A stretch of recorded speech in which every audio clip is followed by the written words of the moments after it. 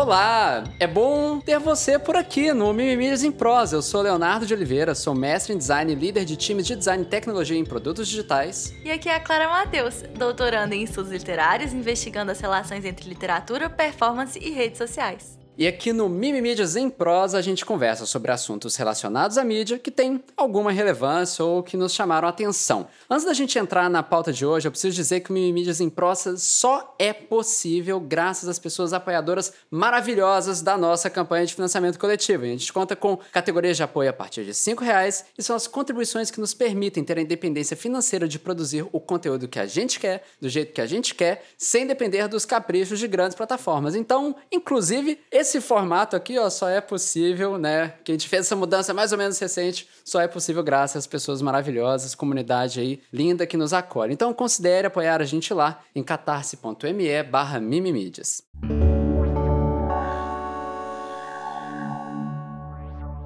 Clara, conta aí o que você trouxe hoje aí pra gente. Léo, vamos falar sobre plágio? Vamos falar sobre plágio. A primeira coisa que eu quero falar sobre plágio é que vai muito além de polêmica do Instagram. Você chegou a ver isso rolando, né? Sim, eu vi várias postagens, várias pessoas republicando e tenho vários pensamentos para vários sentidos diferentes sobre tudo que tá acontecendo, tudo que aconteceu, assim. Que a primeira coisa é que, tipo assim, que de fato o Instagram rolou, né, essa polêmica, mas que vai muito além. No Código Penal, o crime de plágio, né, tem até detenção prevista para plágio.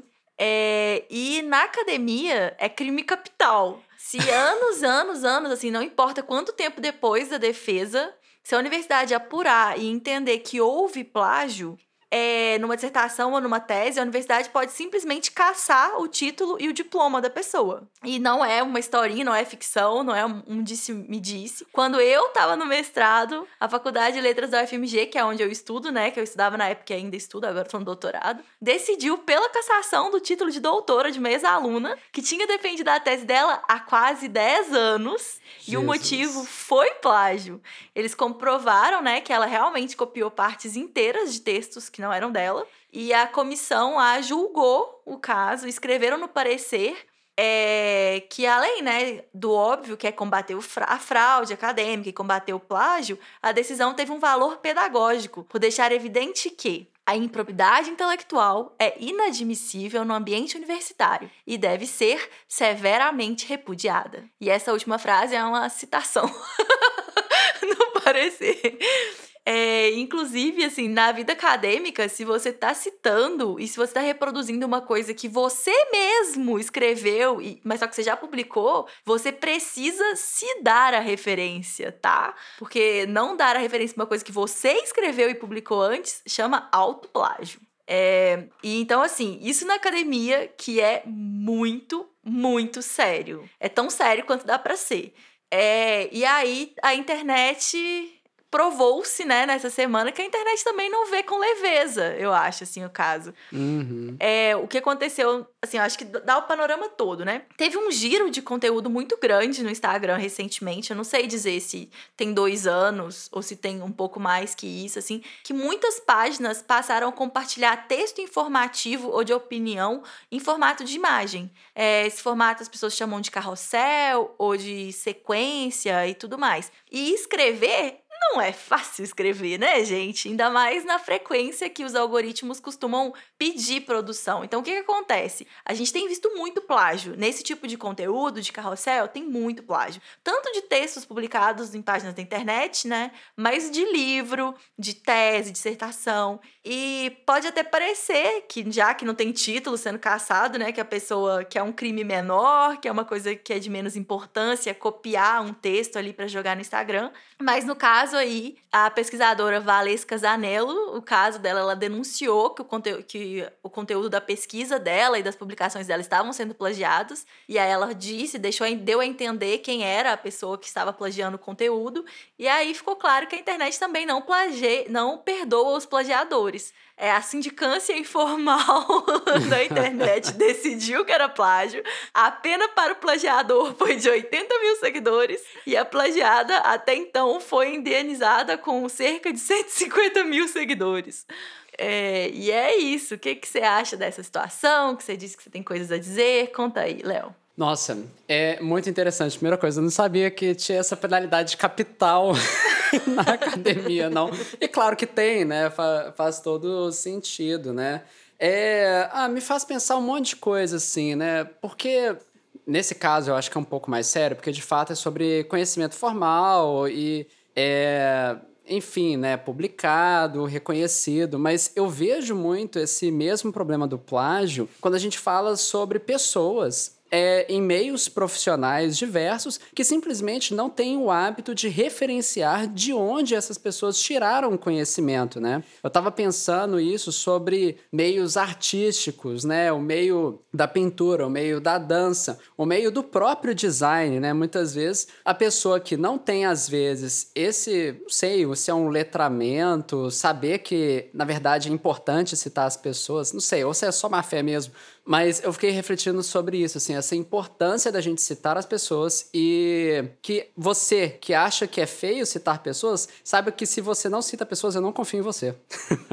Porque de onde você tirou o conhecimento? Feio. É muito mais feio. Não, é isso. A única forma de você não citar ninguém é você nunca ter lido nada. É perfeito a colocação. Porque, tipo assim, se você leu uma coisa, você vai citar a coisa que você já leu na sua vida, né? Porque é normal, se a gente lê as coisas, elas entram pro nosso repertório, elas entram pra nossa bagagem. Se você não cita nada, pra mim só significa que você não leu nada nunca. Ou que, né, enfim, você tá agindo de uma forma errada com as suas fontes. Aí deixa eu só entender. Então, a pessoa plagiadora ganhou muitos seguidores? Não. A pessoa que plagiou, ela perdeu 80 mil. A pessoa que foi plagiada e denunciou, ganhou 150. Agora, com esse caso, entendeu? Ele tinha ganhado muitos e muitos e muitos seguidores plagiando o conteúdo dela. A partir do momento que ela denunciou, ele perdeu 80 mil. Ela ganhou 150. Eu que tô brincando, que foi uma pena. Não, tipo assim, é só uma forma bem humorada de analisar a situação, entendeu? Ia ser engraçado se o Instagram falasse: olha, estamos deletando 80 mil dessas contas, estamos adicionando 150 pra ela. Não, assim, enfim. Péssimo, né? Não, mas eu tô perguntando isso, porque isso é outra coisa. Porque sempre que eu vejo a galera criticando, é aquela coisa, a gente já tratou isso no canal lá no YouTube 1000 vezes já, sobre os impactos positivos da publicidade negativa. E o artigo específico, que eu não lembro mais qual do New York Times. Péssimo. Qual que é o artigo? Vamos procurar. O New York Times, é uma pesquisa sobre... a pesquisa é sobre os best-sellers do New York Times, não é isso, eu acho? Eu acho que é. E aí, o achado era que... livros, olha só que doido, livros, você cita isso, né, no vídeo também, livros desconhecidos que são muito criticados, ou seja, publicidade negativa, na verdade, eles veem um acréscimo muito grande de vendas, porque eles eram desconhecidos e agora, por terem sido criticados, de repente todo mundo ficou sabendo que existe mais. Isso. Ou seja, aumentou a popularidade. No entanto... É exatamente isso que a pesquisa chega. Agora, quem é o autor pra gente citar? Boa, perfeito. Porque, inclusive, tá em vídeo nosso. A gente consegue procurar lá, porque nós fazemos o quê? Trazemos sempre referências.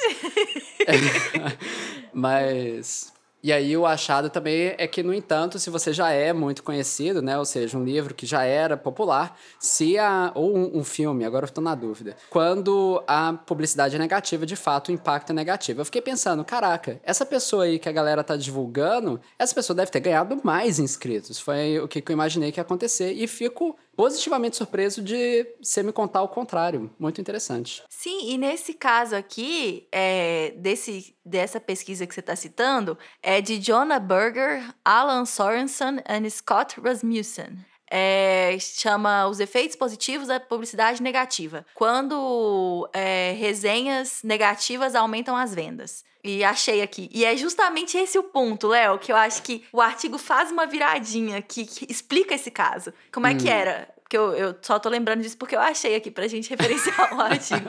Mas que a questão é justamente que quando é um livro pouco conhecido, receber uma crítica aumenta as vendas. Quando é uma obra muito conhecida, a crítica negativa prejudica. Como esse cara, que era plagiador, já era uma pessoa com alguma relevância, já tinha lá 300 mil seguidores, a publicidade negativa afundou o cara. E ela tinha, 30 e poucos mil, aí a publicidade toda, no caso, e também era positiva, né, levantou as alturas. Então eu acho que é esse outro caso aí, né, porque se ele fosse ninguém e uma pessoa que não tem relevância e tivesse envolvido numa polêmica negativa, possivelmente teria aumentado. Ele deve ter ganhado seguidores também, mas no final do dia, como ele já tinha muitos, né, a balança ficou negativa pra ele.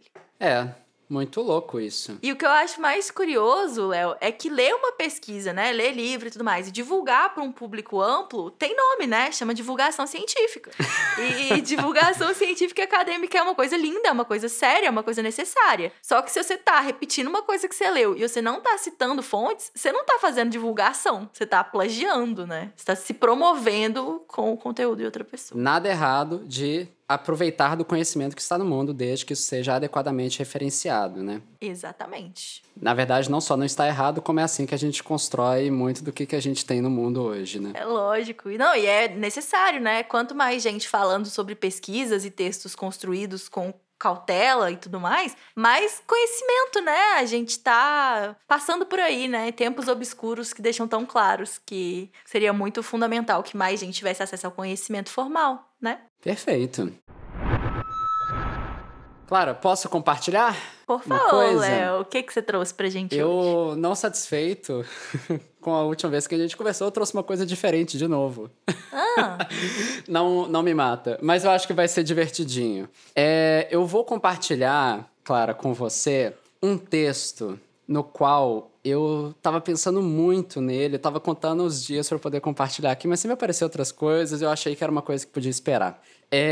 Que desde quando eu comecei essa vida nômade, né? Eu tô muito no comecinho ainda, aqui em Floripa, eu não paro de pensar nesse texto. Eu queria ler para você esse texto, ele dura uns 3 minutinhos, ele é chamado de A Parábola da Árvore-Brócolis, que foi compartilhado pelo John Green no canal Vlog Brothers, e é absolutamente linda a parábola, e é muito interessante, e talvez eu acho que você vai conseguir ver aqui os paralelos. Tem um autor, o texto?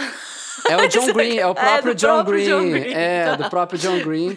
E o John Green mesmo, como é que é? A Culpa é das Estrelas, esse daí. Avaliação da Antropoceno, esqueci como é que é traduzido em português, mas enfim, que é ótimo, é uma pessoa super sensível, um autor que escreve muito bem. Inclusive, depois chequem lá a versão com imagens lá no canal deles, porque as imagens fazem toda a diferença. Mas eu acho que já vai ser lindo de todo jeito eu falando aqui pra vocês, tá bom? E aí, eu vou ler ao pé da letra, tá? Tudo que ele fala mesmo em tradução livre.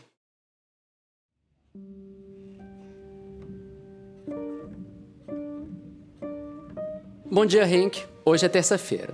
Então, imagine que você é um fotógrafo que vive perto da margem sul do lago Vättern, na Suécia. Em seu trajeto para o trabalho, todos os dias, você passa por uma árvore em um parque à beira do lago que parece um enorme talo de brócolis. E a árvore-brócolis sempre faz você sorrir. Algo de especial sobre uma única árvore presente em uma paisagem vazia. Algo que faz os agricultores colherem ao seu redor e que faz o YouTube as colocar em capas de álbuns. E então, um dia, na primavera de 2013, você tira uma foto da árvore-brócolis na câmera do seu iPhone e publica no Instagram. A sua lente está um pouco suja, certamente não é a melhor foto que você já tirou, mas as pessoas gostam. 43 pessoas, na verdade. Nos próximos meses, você faz o upload de mais algumas fotos da árvore brócolis. As fotos não são apenas sobre a árvore, mas também sobre a vida que acontece ao seu redor. Um pássaro no céu, um corredor, um casal feliz. Em novembro, você publica uma foto da árvore com uma legenda dizendo que você se lembra de uma antiga frase. Você não tira uma foto, você faz uma foto. Essa postagem tem 107 curtidas. Em abril de 2014, com 11 meses de projeto, você já está publicando algumas fotos da árvore-brócolis toda semana e então decide fazer para ela o seu próprio Instagram. A árvore se torna o foco da sua vida criativa. Você a fotografa ao longo das estações, chuva, neve, sol, capturando as pessoas que se alinham na praia para o breve e glorioso verão sueco, ao luxo da sombra da árvore-brócolis. Seu público cresce aos milhares. No verão de 2015, você tem uma exposição de suas fotografias da árvore-brócolis em frente à própria árvore-brócolis, e suas fotos ficam cada vez melhores à medida que o projeto se torna mais popular. O calendário da árvore-brócolis é um sucesso, e pessoas de todo mundo compram gravuras da árvore-brócolis para suas casas. Em 2016, o projeto da árvore-brócolis é tão bem sucedido que a árvore-brócolis se tornou famosa. As pessoas a visitam com um destino turístico e você se encontra na posição surreal de fotografar a árvore-brócolis enquanto as pessoas estão se fotografando com a árvore-brócolis. Digite você a árvore-brócolis no Google Maps e você será levado para lá imediatamente. Você pode até ver lá na rua do Street View. Claro, ao compartilhar a árvore-brócolis tão amplamente, ela passou a pertencer menos a você e seus amigos mais próximos. Mas é incrível que tantas pessoas estejam vendo suas fotografias e que começou com uma série simples da árvore que você olhava no seu trajeto para o trabalho e acabou se tornando uma grande coisa. A árvore-brócolis já tem mais de 27 mil seguidores no Instagram, o que significa que você é a força fotográfica por trás da árvore mais famosa da internet e mídias sociais. E então, no dia 27 de setembro de 2017, você vai fotografar a árvore pela manhã, mas algo está diferente. Após um exame minucioso, torna-se óbvio. Em um post furioso e com o coração partido no Instagram, você escreve: você absolutamente não pode descortar uma árvore. E, de fato, o dano se mostra irreversível. Com alguns dias de atraso, acabou.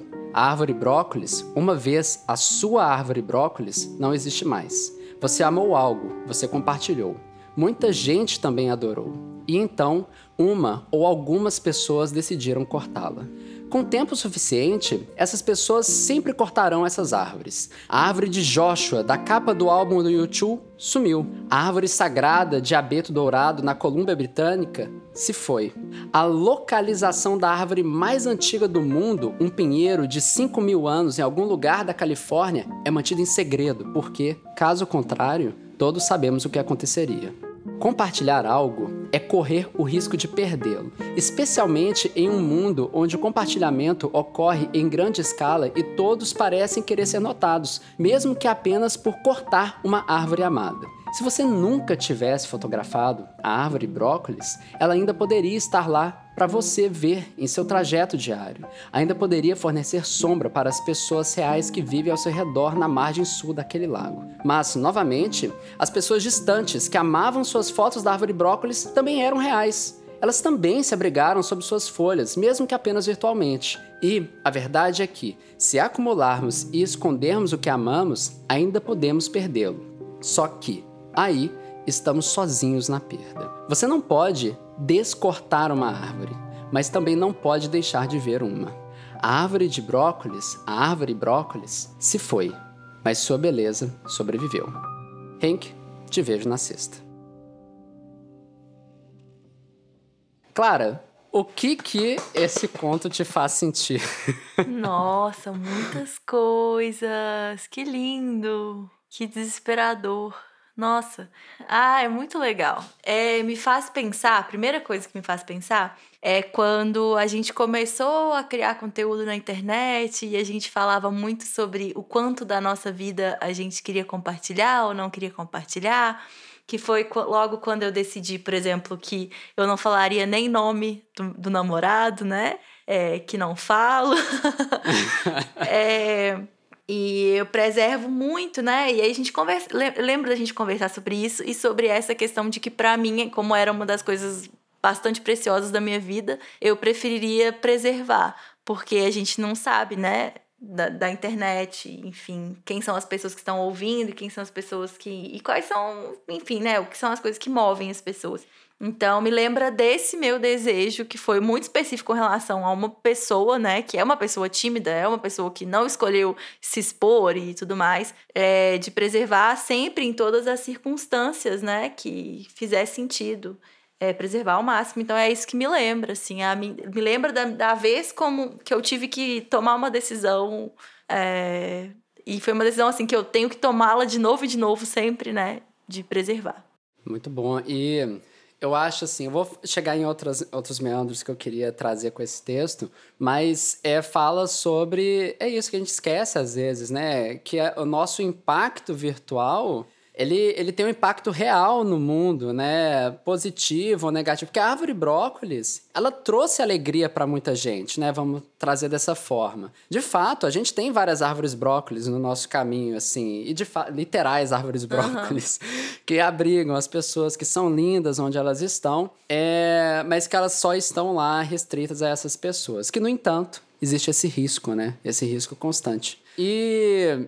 eu não tinha parado para pensar, né, sobre esse aspecto específico do compartilhamento da nossa vida pessoal, mas faz total sentido também. E são as nossas árvores brócolis, né, as coisas queridas da nossa vida, que, pelo menos as coisas queridas da nossa vida que podem manifestar se desejam ou não também, né, ser compartilhadas, né, que a árvore brócolis não sabe de nada. Pois por exemplo, os meus gatinhos, né, que eu não sei se eles prefeririam não estar todos os dias no meu Instagram. Mas trazem alegria pra muita gente. Pra muita gente. Eu vejo lá, dá uma alegria, de verdade. Então, e muita gente sempre comenta, tipo assim, muita gente cria um relacionamento com eles e fala deles, e fala, nossa, ela tá brava hoje. Enfim, né, é bonitinho, assim, compartilhar uma coisa que a gente ama também. E isso me faz pensar também que até com relação ao namorado, né, ao menino que eu gosto, né, enfim, quando chegou a oportunidade, que é a questão do pós-estruturalismo, que a comunidade queria muito saber sobre pós-estruturalismo alguns anos atrás, e ele poderia ensinar, a gente fez uma live e ele deu essa aula, e tipo assim, muitas pessoas assistiram ao vivo, foi tipo, sei lá, 200 e tantas pessoas ao vivo assistindo a aula dele de pós-estruturalismo, e aí acabou, a gente optou por não deixar salvo, justamente por essa questão, e enfim, até hoje muita gente pergunta, ficou salvo? Não tem mais, existiu para quem tava lá, e foi uma forma de compartilhar uma coisa que ele tem de lindo, e uma coisa que ele tem para ensinar e tal, e aí depois volta, né, ao esconderijo. Então tem isso também, né, de saber o que vale a pena e escolher momentos, né. Perfeita colocação, que eu queria fazer essa ponte. E aí traz umas reflexões sobre como compartilhar coisas queridas ou coisas maravilhosas, né? E eu tava pensando quando eu tava aqui em Floripa. Agora eu vou trazer para um outro contexto, menos pessoal talvez, mas de responsabilidade nossa também. E não só nossa enquanto pessoas produtoras de conteúdo, mas todo mundo que produz conteúdo na vida, né? Instagram também é conteúdo, Twitter também é conteúdo. Que é quando eu tava aqui em Floripa, tirando umas fotos de umas paisagens lindas, assim, sabe? E se isso vira uma árvore brócolis, sabe? E aí eu tava pensando sobre uma política, olha que interessante, de preservação, se eu não me engano, no estado da Califórnia, que fala sobre não deixar muito específica a localidade do que você tá fotografando. Deixar somente assim, ao invés de falar assim, nessas coordenadas, falar sobre, sei lá, no estado da Califórnia, em alguma reserva, talvez, no máximo. E isso fala sobre, talvez, esse compartilhamento não específico da coisa, sabe? Mas talvez não deixar de dividir aquilo que faça sentido. Só refletir sempre, né? Que o nosso compartilhamento, ele traz o impacto. Aqui eu tô falando de coisas da natureza, mas isso também fala de outros lugares instagramáveis, né? Aqui falando especificamente do Instagram, né? Mesmo urbanos, que podem se tornar insuportáveis com o tempo, por conta das pessoas que começam a visitar lá e fazendo quase que verdadeiras peregrinações para poder fotografar e acabar ali estragando e tornando insustentável a vida ao redor daqueles espaços. Eu não acho que é um conto sobre não compartilhar, mas é sobre entender o impacto desse compartilhamento. E é isso que eu queria trazer para hoje. Fiquei segurando algumas semanas aí, tô feliz de ter trazido. Coisa linda, eu adorei o seu assunto de hoje, achei uma coisa linda. Eu concordo com você que não é sobre não compartilhar, é sobre entender, é sobre compartilhar de forma consciente e entender as consequências, que são positivas e negativas, né? E pensar sobre isso antes, na hora de decidir compartilhar. Adorei. Perfeito. Muito obrigada por compartilhar a árvore brócolis comigo. Adorei mesmo. O link vai estar aqui pra quem quiser ver o vídeo, também é lindo. Tá em inglês, mas tem legenda em português também. Então, Léo, tem uma coisa. Vou trazer um assunto, tá? Tá, traz aí, conta. Chama-se de Deep Web, ou Internet Profunda, partes da internet que não são acessíveis pelos meios convencionais, cujos conteúdos não são indexados pelos mecanismos de busca. Usando a metáfora visual do iceberg, a Deep Web é o que fica abaixo da linha do horizonte, já mergulhado no oceano. Meu assunto de hoje é o que tem de mais Deep Web na internet surfável. Hoje eu preciso falar sobre o OLX, o maior site de compra e venda do Brasil. Não tá patrocinado, patrocina a gente, por favor.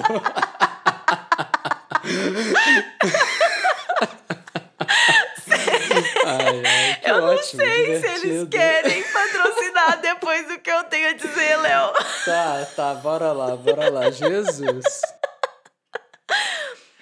O OLX foi fundado na Holanda em 2006 e aposto que isso você não sabia. Você sabia disso? Também não fazia Eu ideia. achava que era brasileiro. Eu também. Mas não, é uma coisa gigantesca o OLX. Eles atuam em mais de 30 países e tem mais de 20 marcas dentro desse guarda-chuva aí dessa empresa. Mas é preciso andar no OLX com muito cuidado. Nesse momento, agora, na página principal do OLX, eu tô vendo o anúncio de um pajeiro de 7 lugares, de uma casa de 2.300.000, de um food truck. Mas aí você vai na seção de pesquisas populares e o site indica máquina de lavar, sapato feminino, piano eletrônico e bicicleta infantil sem pedais. Sem pedal. Quando eu li, eu achei que era sem rodinha. Não é. A busca é bicicleta infantil sem pedais. E isso é extremamente OLX. Tem muito mais que isso, gente. Tem uma categoria de serviço que tem profissional oferecendo poda de árvore, carreto, aula de redação, salão de beleza e até design de marcas. Tem gente vendendo até o que não se deve vender. O site tem uma categoria para animal de estimação que é triste demais. Queria muito olhar para dar os exemplos aqui para vocês, mas eu nem consigo, juro. Mas assim, tem gente ali vendendo o próprio cachorro. Tipo assim, 5 anos de que tem o cachorro vendendo cachorro. Umas coisas esquisitas, doando cachorro adulto. Umas coisas, gente, pelo amor de Deus, é muito triste, sério. É de matar. E aí, assim, o que aconteceu, né? Por que eu tô falando de OLX? Porque eu tô numa corrida contra o tempo pra desfazer de todo o apartamento. E aí, eu tô nesse primeiro contato com a OLX e que tá sendo uma experiência muito impressionante e triste. Porque é muito impressionante ver o tanto que é fácil vender pra OLX. Sério, essa parte aqui podia ser propaganda mesmo, assim, porque é fácil real. Tipo, fazer o anúncio é muito fácil. E as ofertas aparecem muito rápido, assim, sabe? E é triste, porque para cada anúncio que a gente coloca no site, a gente tá recebendo muita mensagem muito triste. Gente falando, eu sou ex-detento, eu sou mãe solo, eu tô desempregado, e conta a história de vida e pede desconto. Então, assim, o OLX tá sendo uma experiência de Brasil muito machucado pelo desemprego. Porque a pandemia, uma das práticas de combate foi um distanciamento social, né? Então, assim, foi uma alienação da realidade e dos que nos cerca, que a gente se impôs para se proteger do vírus, né? Então, assim, e foi um momento de muito empobrecimento, né, da população. Então, assim, o caso que eu acho mais notável que a gente viveu aqui nesse processo todo foi que a cama que eu dormia com o menino que eu gosto, é uma cama muito usada já, uma cama velha mesmo, assim. Era a cama que a minha mãe comprou, sei lá quanto tempo atrás, e aí depois ela comprou outra cama, virou a cama do quarto de hóspedes. Aí quando eu mudei pra cá, era na época que minha mãe tava querendo desfazer dessa cama, eu trouxe ela pra cá, mas ela já era muito velha, e isso já tem 3 anos. Então, assim, quando a gente foi mudar, quando a gente tinha mudado aqui, a primeira coisa que eu pensei, foi, vou ligar pra uma empresa que desfaça de colchões, né? Eu tava pra fazer o orçamento, né, que você paga e eles vêm e buscam o colchão, a cama. E aí minha mãe falou, não faz isso, tem muita gente precisando de cama. E aí eu fiquei, mas eu não sei quem, né, não sei pra onde doar. Pesquisei, não achei nada e tal. E aí vamos colocar no OLX como doação. E aí foi tipo assim, uns 15 dias antes do prazo que a gente tem, que eu pensei, nesse tempo, vai que aparece alguém e eu combino e a pessoa busca a cama e tal. Enfim, Léo, anúncio no ar. A partir do momento que o anúncio ficou no ar, a gente recebia mais de uma resposta por minuto de gente pedindo, por favor, eu preciso muito dessa cama. E foi assim, surreal. Sério, a gente se percebeu extremamente desconectado com o Brasil real, que por algum motivo o OLX era essa passagem, essa janela. E aí a gente ficou com alguns minutos no negócio no ar, porque foi desesperador, o celular, uma loucura. E aí o meu namorado fechou, a gente combinou com a primeira pessoa que respondeu o anúncio, que já buscou a cama, então assim, a gente tá dormindo no chão, porque a gente não achou que... A gente achou que ia demorar vários e vários tempos, no mesmo dia, tipo, 2 segundos depois já tinha uma pessoa, deixa eu buscar hoje, e não sei o que tem, enfim, uma tristeza, assim, violentamente triste mesmo.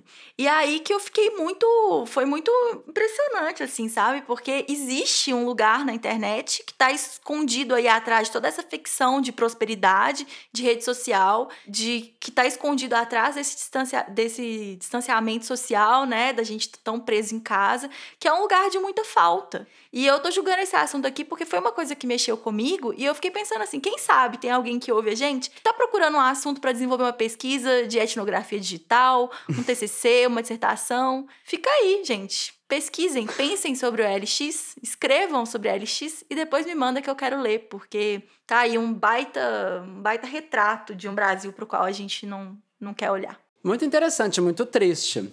Mas eu acho muito interessante porque reforça essa ideia também de que o mundo virtual, ele é o mundo real. Ele é um outro aspecto do mundo real, né? E aí a gente vai esbarrar com essas diferentes facetas, dependendo de onde que a gente tá. E aí é claro, né, e é engraçado como é que a gente não para pra pensar nisso, né? Mas é claro que esse contexto atual nosso ia estar refletido nesse mundo que a gente acaba interagindo lá. Mas que doideira, nunca usei o OLX. Pois é, eu também nunca tinha usado. E eu fiquei tão impressionada, sério. Não é que parece o centro da cidade. É quase como se fosse o centro da cidade.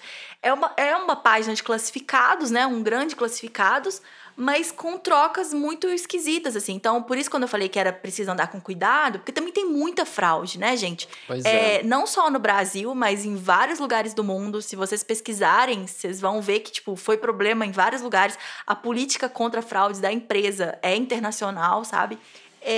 Então, assim, é um lugar muito real, sabe? Estranhamente real.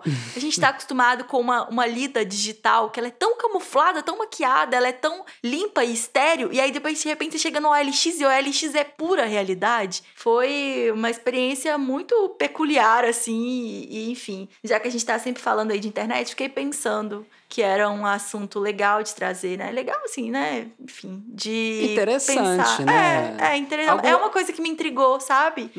Descobrir o OLX mexeu comigo, de certa forma. E fica a dica. Tá precisando vender alguma coisa usada? Não deixe encostado na sua casa.